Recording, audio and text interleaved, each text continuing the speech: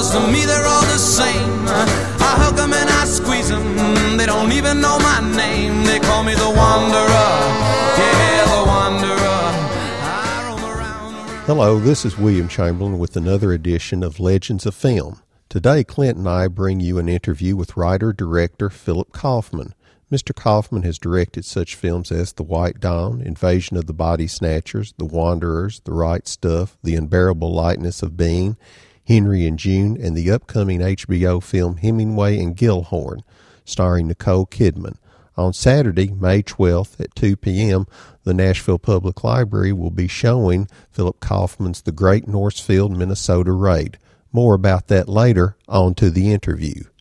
My first question is, The Great Northfield, Minnesota Raid was an original screenplay written by you, and what was your attraction to the Cole Younger and Jesse James bank robbery?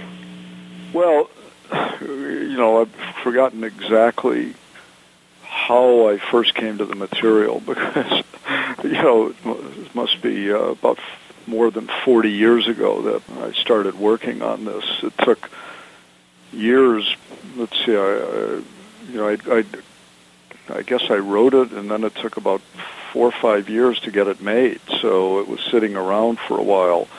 Its origins are a little bit dim to me, but I was a history major at the University of Chicago, and what always bothered me about academic history was that it was much more about facts or, quote, carefully researched and footnoted historical incidents. The footnotes usually referred to some stiff, unhuman or inhuman events in people's lives, and there was something that always struck me as terribly wrong about American, or in general, academic history. So I guess I somewhere came across the James and Younger thing, and I was reading other. I was interested in the American West, and of course, from my generation, grew up with westerns, but they always seemed to have, sort of the sacrosanct quality to them, and didn't really sort of have the playfulness that, if you will, the pulp novels and the pulp fiction that was coming out about the West really had.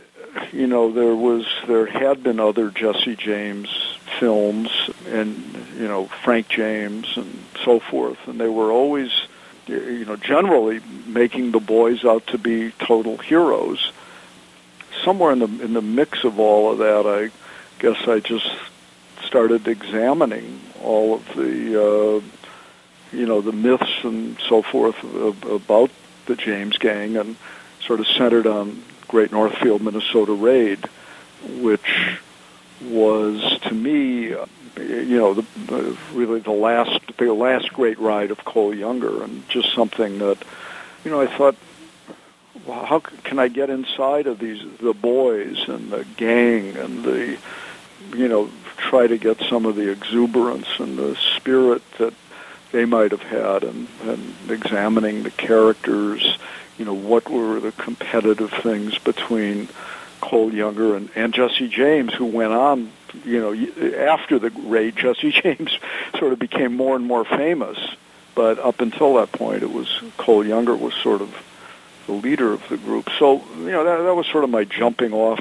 spot, was where were the, quote, human beings in history, and how can we create human beings without just making them melodramatic and lacking in the everyday fun and stupidity of everyday life.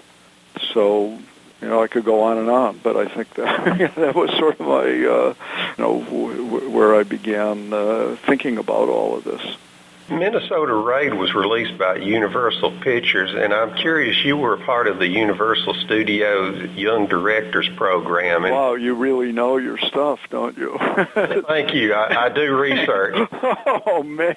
And could you discuss what it was like working in that program? Well, it was, I had done a couple of independent movies in Chicago, and came out, neither of them made much money really, or any money, and so we sort of went down to L.A. and got there was a guy named Ned Tannen who had a sort of a small program, and he hired about 5 young guys. I think I was making $175 a week, which I was grateful for. And other guys who didn't get into it, I remember running into a guy who had a kind of a dirty coffee-stained kind of an outline for a movie in his pocket, and it was called Easy Rider.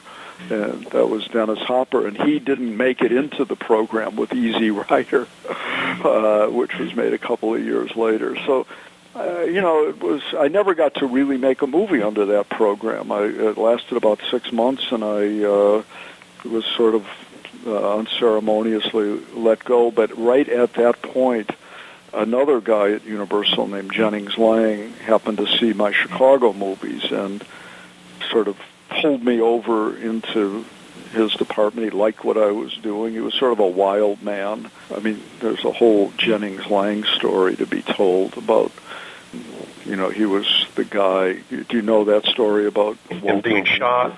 Yeah, all of that, yeah. So, so I went over and worked for Jennings, and right away, very soon after I got there, I started writing Great Northfield, Minnesota Raid, and it sat around for about 4 years. I never got a movie made at Universal, but somehow they kept renewing my option, and then one day Jennings showed it to Cliff Robertson, who just won the Oscar, and little by little it got going. We were able to make it for under $1 million, and it sort of slipped under the radar. Universal didn't really know that. I mean, the people above Jennings didn't really know the film had been made. It was sort of made for a budget for that movies for television were made for back then. So the Great Northfield, Minnesota Raid, it holds up incredibly well, and even though it takes place in 1876 and was released in 1972, it deals with corrupt politicians and crooked bankers. And I'm curious, have you reflected about the movie, how many changes have happened, but some things stay the same? I know, isn't it funny how that urge for whatever it is, that organic urge for more and more wealth, which motivates not only the townspeople but of course the James gang too. It's they sort of compete with each other in unscrupulousness, in the desire to sort of go forward and hell be damned. There's a lot of bloodshed all around them, and yet everything sort of, as you say, everybody gets killed, but everything remains the same. And as you probably, now that I know how much you've read on this subject, you've probably read all of the notes that I was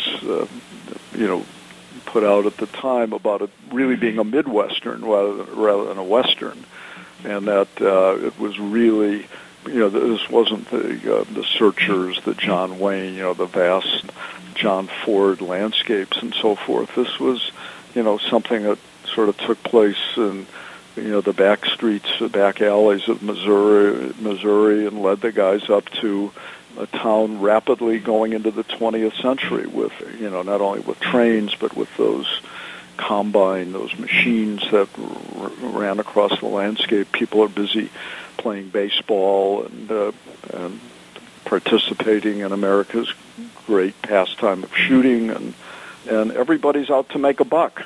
And that was sort of the way it was, and as you're implying, the way it is, the way it still is.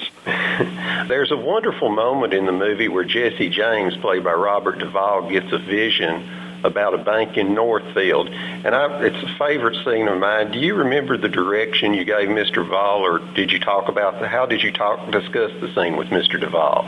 Yeah, well, I was lucky to, have Bobby Duvall. He'd only really done smaller parts that I'd seen him in. I think he had, been in Rain People, Francis's movie, but, generally was, not certainly known as a leading actor at the time. And, there was the scene, takes place. It begins in a very tight shot of Duvall sort of laughing at something and widens out to this. I haven't seen the film in pretty much all these years, but widens out to show two men sitting side by side with a little beam of light across their faces, and they're sort of talking, and Jesse James is sort of mumbling about, how history, the war didn't turn out the way they wanted, and then at some point he spits between his legs, and lo and behold, they're in an outhouse, a two-seater, the two brothers, Jesse and Frank James, sitting side by side, and when he reaches for some paper on the wall, hanging on a peg or something, he just happens to read, it's some outtakes from a newspaper or magazine, Northfield Raid, biggest bank west of the Mississippi, and he uses it to, if I may say, wipe his ass.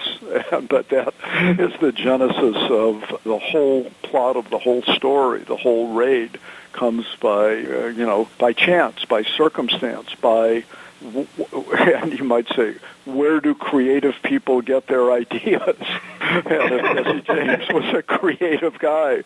Maybe he got it there. The problem was when the first screening of the movie was in, I think it was either Phoenix, I think it was Phoenix, yeah, and was only there because Lou Wasserman, who was head of Universal, was going out to screen a Paul Newman movie in Tucson, and he said, hey, we need another movie, we're going to be in that area, what do we got? And Jennings said, what about this movie? It wasn't really finished, we just had a temp track on, and he said, okay, that'll do, let's take it. And, not knowing that the movie was, in its time, sort of the anti-Barry Goldwater movie, if you will, the movie that was sort of making, taking on a lot of American iconography and so forth. And we previewed it in a shopping center right next to the Goldwater department store. And when that scene, the outhouse scene,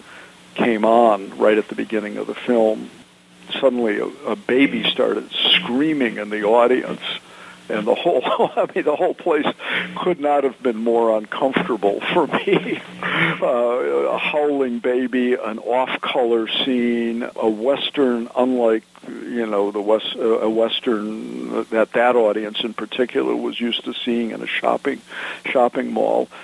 So the film got relegated to a few theaters after that. Never got, and we just had a temp music track on at the time, which was sort of based in large part on Bob Dylan's Nashville Skyline. And as Wasserman said, get rid of that shit music and put some real music up there. So I was in trouble. I was a young guy, I was depending on my $175 a week salary, and so the word came down from on high. But it's nice to be talking to you 40 years later. But I'm still wearing that bulletproof vest that Cole Younger had. Oh, really? No. I found it helpful in Hollywood. Okay, at the beginning of Northfield and The White Dawn, each movie starts with the documentary footage you created for the movie, but in The Unbearable Lightness of Being and The Right Stuff, you incorporated actual documentary footage with your actors. Could you discuss your fondness for using documentary to help tell a story? You're too much. Have you been talking to Nicole Kidman? No, sir. She lives in Nashville, though. I know she's there. Get her, tell her to come in and look at the movie and check out a couple of books. She's great. I love Nicole. We just worked together, but Hemingway and Gellhorn takes exactly what you're talking about, and I've always had a penchant and a fondness for black and white and trying to make something out of that footage, and we did it in not only in the right stuff, using found footage and stuff to a much greater degree than people ever realized at the time. But in The Unbearable Lightness of Being, there was all that existent footage of the Russian invasion, and we at the time had to go in Lyon in France, and fortunately Peter, my producer's son, was able to find some Russian tanks in France that were exactly like the Russians used in the invasion, and we went to Lyon, and we had to use 400 extras running around and matching them to, carefully through storyboards and everything to, essentially to the footage that existed from 20 years earlier. And then Walter Murch, my editor, and I, scratched the film up and made a blend, sort of an editing mix master of historical events. But now, in Hemingway and Gellhorn, we have gone into the past and with a lot of, techniques that were not available in those days, been able to expand on that and actually nest our people into, Nicole Kidman and Clive Owen, into Spain, into the past, into China, into, all the places that Hemingway and Gellhorn visited. So, I've had this fascination with those techniques. But, speaking about I'm just jumping here about Great Northfield, Minnesota Raid, that the beginning was actually all black and white. But when the studio, and it was shot with an old hand crank camera that we got out of a museum. So we had to crank it by hand, and Bruce Surtees was trying to approximate the look of those old films. And we put black and white film in, and we created, a black and white prologue to give the history of the gang. Well, when the studio saw the movie, they said, you should have shot it in color. Then, we would have had the option to go color or black and white. And I said, well, that's why I shot it in black and white. And I sort of laughed, and they sort of didn't laugh. And that's why there's colored maps put over some of the black and white footage. There's an attempt to give it tint and tone, because they said back in those days, you put this thing on television and people are going to turn it off the minute they see black and white. So we want color at the beginning. So, there's, underneath, the kind of tints, color tints and so forth, there was my black and white hand crank prologue to the movie. While we're on the topic of documentation, in Henry and June, you recreated Brassai's taking some of his most memorable photographs. Did you use his photography to help the visual look of it? Man, you are too much. You are, incredible. Yeah, sure. And, Brassai's wife was an advisor on the film. But, yeah, we took the Brassai photos and really tried to a large extent, recreate them within our little studio in Paris. And then we even, took them as inspiration. There's a scene where Uma Thurman and Maria de Medeiros were sort of, going to meet outside at night. And I just told the guy, instead of making a big street set, all that I want is a wall like in this Brassai photograph, and with a couple of street lights and then a couple of the gendarmes riding by on a bicycle. A very simple set, but inspired totally by Brassai. And and Brassai was a friend of Henry Miller's. And, I don't know, the film is just, it's fun making films where you not only have a visual inspiration, but in the case of Henry and June, I had known Henry Miller and Anais Nin, and they were people that I somehow my paths had crossed with them, and I was able to, make a film about them, which was thrilling, really. I know you were the original director on The Outlaw Josie Wales. My question is, how much of the movie had you already filmed? What percentage is yours?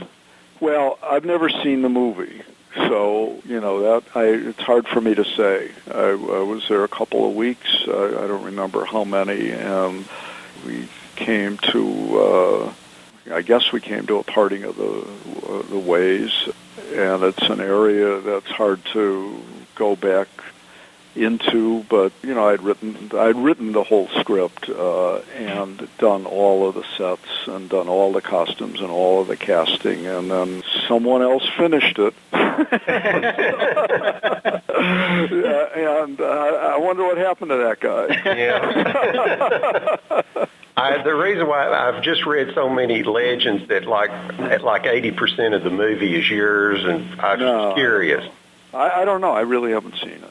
So, okay. I just, it was painful, and, again, we came back, to our little apartment in San Francisco, unemployed once again. It's a tough business.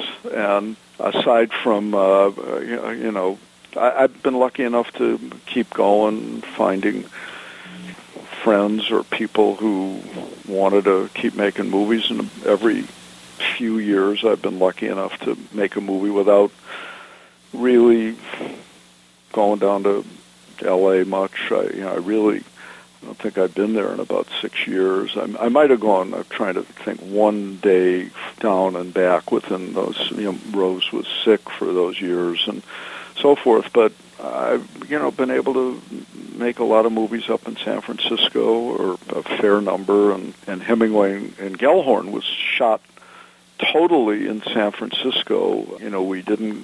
We shot China, we shot Finland, we shot Spain, we shot Key West, we shot everything in environs of San Francisco with my friends, and I count Nicole as my great friend now, and everybody was here. Keith Urban was here. Everybody was, hanging out, and we just, that's the way I like to make movies. I mean, in a way, I like to make movies like the James and Younger Gang. Hopefully I'm more Cole Younger than Jesse James, but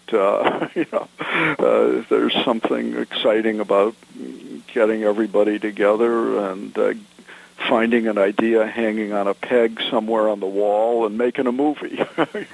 In several of your movies, like The Unbearable Lightness of Being, Invasion of the Body Snatchers, Henry and June, Quills, The Wanderers, you deal with characters who are living in a repressive time and they struggle to break free. I was just curious, what's your interest in that theme? I like that sense. I think Kundera talked about, the trap that life has become or can become, in a way, sort of that Kafkaesque world where, a person trying to operate with sort of in a reasonable way is faced with a kind of absurdities or violence at every turn, and that, especially if it's somebody trying to be creative, that interests me, how people behave. I mean, The Right Stuff, of course, is another thing, but Tom Wolfe taking Hemingway's line, really, which is what The Right Stuff was based upon, grace under pressure. How do people behave? And that's what interested me in The Right Stuff and Chuck Yeager. Was a guy who, right at the beginning, just, he didn't really care about the money. He just wanted to count me in, and that interests me. People who, want to do something, whatever the endeavor, whether it's writing or breaking the sound barrier or being a brain surgeon or whatever, just are doing it for reasons they may not even know about, but which are inside of them. Sometimes you don't even, you don't define the reason. You don't think about the overview. You just think about, I guess, like kids, you just my little grandson, Tavio, just wakes up every day. He's 11, and it's like, man, what am I going to do today? There's so many things. Peter just bought him a guitar the other day, and he just said, I think this is the best day of my life. So, I mean, I love that, and that's hopefully, when we make a movie, that people come to the set with that kind of, that thrill that you have as a kid, where the adrenaline is just pumping, and you just say, oh boy, this is, let's put on a show, to quote Mickey Rooney. In doing research, I've read you were in a gang in the 50s, and when you made The Wanderers, did you bring any of your own personal stories to the movie? Yeah, well, that's interesting, too. I mean, I wasn't a gang exactly. I mean, there were, this was back in sort of the early 50s, and everybody in my high school and in the neighborhood wore those colored jackets, and we thought we were really tough guys, and sort of were semi-greasers and walked around with our hair, in DAs, and thought, except when a really tough gang walked into the pizza parlor, we all immediately assumed the pose of wimps and really nice guys. They just, but this was, not long after the war, and America had it was a different kind of roughness. There weren't guns involved. I mean, I saw a gun or two, but it was, it was just everybody was, wasn't like, modern gangs or gangs that, started years later, which were really scary and really violent. This was more like the gangs in The Wanderers. And, so when it came to adapting Richard Price's story, which actually, Peter, I think, was 11 at the time when he read it, and he said to Rose and me, you guys should make a movie out of this. And Rose said, started listening to that music, Wanderers by Dion and so forth, The Wanderer, and said, okay, let's make it. So we spent years and years trying to, make that movie, but it's not gangs in the sense that gangs are gangs now. I mean, we really there was a kind of exuberance and thrill, and so I guess my experience on the streets of Chicago translated, even though that was a few years later, 62 or 3 when The Wanderers was set, but it had a feeling about a lot of the experiences that I'd gone through that we sort of blended into Richard Price's story. It was really, his book was really a bunch of short stories, and we sort of combined it into one overall story, which, like a number of films, has at the end gets everyone to San Francisco, or gets the survivors. The two guys go off to San Francisco, and I guess I was expressing my love for the city I live in, Henry Mancini wrote the music for The White Dawn, and on the audio commentary you told a story about the Eskimo woman humming a song, and Mancini wrote music for the movie based on the song. Was it Mancini or you who came up with the idea of doing that? Well, I'm sorry, did you say, was it Mancini? No, I was just saying, was it you or Mancini that the inspiration, hey, we should write a score using that woman's song? Let's see. I'm not sure. I mean, it was in a combination with between us. I don't remember exactly, but, that song sort of, you may have read that the Eskimos were great improvisers, so I had said through our translator, could this older woman sing a traditional Inuit song? And they were so good that I essentially, before I finished the sentence, I said, he was sort of translating, and even before I finished, she started singing. So, I mean, they were right there. So she sang that that little melodic song, and later somebody translated for me an Eskimo saying, it was something like, "This man has asked me to sing a song, and now I'm singing a song for him." And, it was just she was just rattling on with an ancient melody. But as with a number of things in The White Dawn, we sort of took liberties with the subtitling. So we, if I forgot if I subtitled the song, but it certainly didn't have those words to it. And then when we did The Right Stuff, and John Glenn is orbiting, gets into orbit, we were looking for a song that could evoke that sense of travel and wonder that, was worthy of his, the first man to really orbit the Earth. And Conte, who actually won an Oscar for his score, couldn't come up with something I liked, so I just said, we're going to use Mancini's score from The White Dawn, and that is the score of John Glenn Circling the Earth, is that song that a little Eskimo, 89-year-old Eskimo woman created up in the Arctic. It became that same song written by,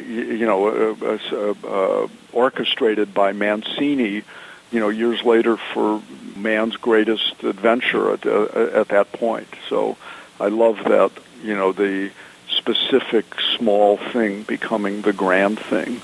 One of the stars of White Dawn, Warren Oates, is a favorite actor of ours around here. Do you have any good stories about him? Oh, yeah, Warren. Oh, man, Warren was great. He was a wild guy. Warren was, he was known to take a nip here and there, and he was this funny guy because we would have somehow, we were way up in the Arctic, and the plane only came a couple of times a week with stuff, but Warren always got his Wall Street Journal and a little bit of, I don't know what you would call it. I guess the generic term would be drugs. And he would sit there, with a little booze and a little feel-good stuff, reading the Wall Street Journal, dressed in his Eskimo-made gear, up on a snowdrift in the Arctic. And we just had a wild time with the Eskimos, or Inuit is the correct word now for it. And, Warren could get a little grumpy at times. His then wife came up and stayed for about a month, and then she said she was leaving, and the whole crew tried to raise money to keep her around because he was behaving so well while she was there. But, yeah, he was a smart guy, and he shot he had a little camera. I mean, now everyone has those cameras, but somewhere Warren probably made a little movie. I never did see it, of, stuff that we were doing up there. You mentioned earlier that you met both Henry Miller and Annalise Nin, and I also read she was a mentor to you. Could you talk a little bit about meeting them? Well, Miller, I just loved, even when I was in college. What I loved about him was, again, this goes back to I was somewhat of an academic, I guess, or headed towards being an academic, but I didn't like the academic world, really, and Miller was an autodidact. He was a man who, I think, he may not have been the great American novelist, but he was certainly the great American inspirer. He loved literature, he loved books, he loved life, he loved the zest of life, he was enthusiastic about everything from food to naturally to sex, and was a funny guy.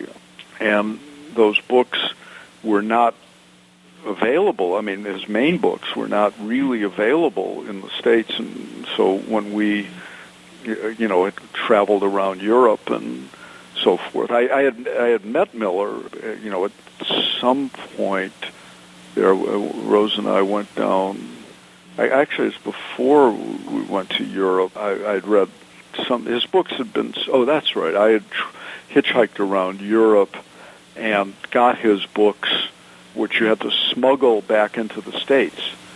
And even while I was at law school, I would be in the library reading Tropic of Cancer rather than studying torts, And then when Rose and I, I'd gone back to the University of Chicago for a master's, and we decided to leave that and drive out to California.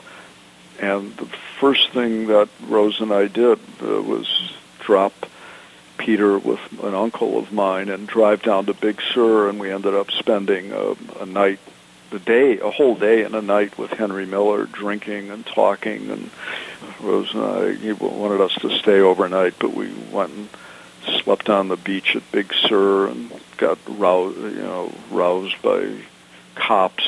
I guess we weren't supposed to do that, but it was California. It was great. Henry Miller, we had so much fun with him, and he told me, Anais Nin was more of a, not that well known at the time, but through his writings, we had some insight into these great journals. He said they were going to be the greatest thing once they were allowed to be published, and so I met Anais Nin back in Chicago when I was at the University of Chicago, and spent a day with her, partly because I knew Henry Miller, and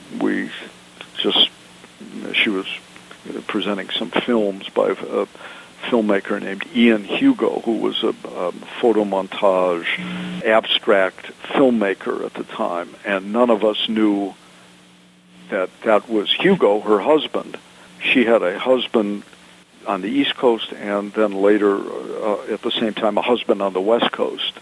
That's another story. But who was a wonderful guy who really gave us, the rights to Henry and June, the guy on the West Coast. But I spent a whole day with her and Anais Nin. From my telling her, I hadn't made a movie yet, but I was planning on it. And what I told her, my ideas, she said, "You've got to make movies," and she couldn't have been more supportive and loved the sense of what I was trying to do, and really encouraged me. And it was great to eventually be able to make a movie about somebody who, had done those things, and somebody who'd been influential in my making movies at all. And my last question, you've mentioned it before about Hemingway and Gilhorn. Can you tell us something about it? And it's for HBO, isn't it? Yeah, it's HBO. Hemingway, was had 4 wives, essentially, and the third one was Martha Gellhorn, who, by all accounts, was by far the most beautiful of all his wives, and the only woman who really left Hemingway. And she, I'm hoping more and more people will read Martha Gellhorn's writing. She was, a lot of people think, the greatest of all war correspondents, much better than Hemingway. But she, met him one day. She'd already written a novel. She just happened to walk into Sloppy Joe's bar in Key West. They sort of hit it off. They went to Spain. They started their affair. They spent 5 years together, and Hemingway's the great writer. He leaves his wife Pauline for her, but he's the great writer, and there's something called that people have interpreted as being the Hemingway Code, that Hemingway Code of Behavior, which, as I say, has something to do with the right stuff: grace under pressure, behavior, economy of style, that kind of. The guy wrote like Hemingway. I mean, in retrospect, that Hemingway influenced all writers virtually that came after him. He was a marvelous stylist and stuff, but he wasn't fully able to live up to the Hemingway Code, and Martha Gellhorn was. She became, long after she left Hemingway and Hemingway died, she was, well into her 80s, going all over the world, covering all the world's trouble spots, and really was way far ahead of her time in terms of independence and so forth. So some writer said she was like the real-life Lauren Bacall, only better looking and smarter, which I didn't know anyone was better looking and smarter than Lauren Bacall. But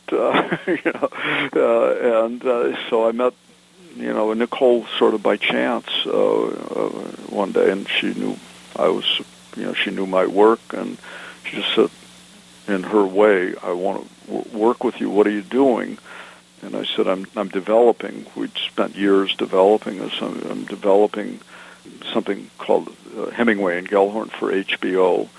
And we left it at that. And 2 days later, she called me and said, I've just read the script and I want to do it. I'm in. And nobody was supposed to read that script. I don't know how she got a hold of it. It was, but she did. And, we eventually made it. And she's one of the greatest living actors. She's fantastic. And, that if she comes to your library, tell her I love her. I'll do that. Yeah, I mean, she's so good. She's phenomenal, really. And she's won an Oscar and nominated and done all of that kind of stuff. But who knew how good she was? When you work with her, you're really in awe. I mean, everybody was in awe of her.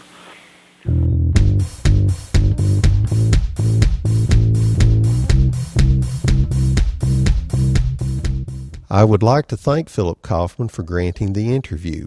So remember, come to the Nashville Public Library at 615 Church Street in the main auditorium to see the Great Northville, Minnesota Raid. It will be showing Saturday, May 12th at 2 p.m. And remember, come see it on the big screen. Today's music is The Wanderer by Dion.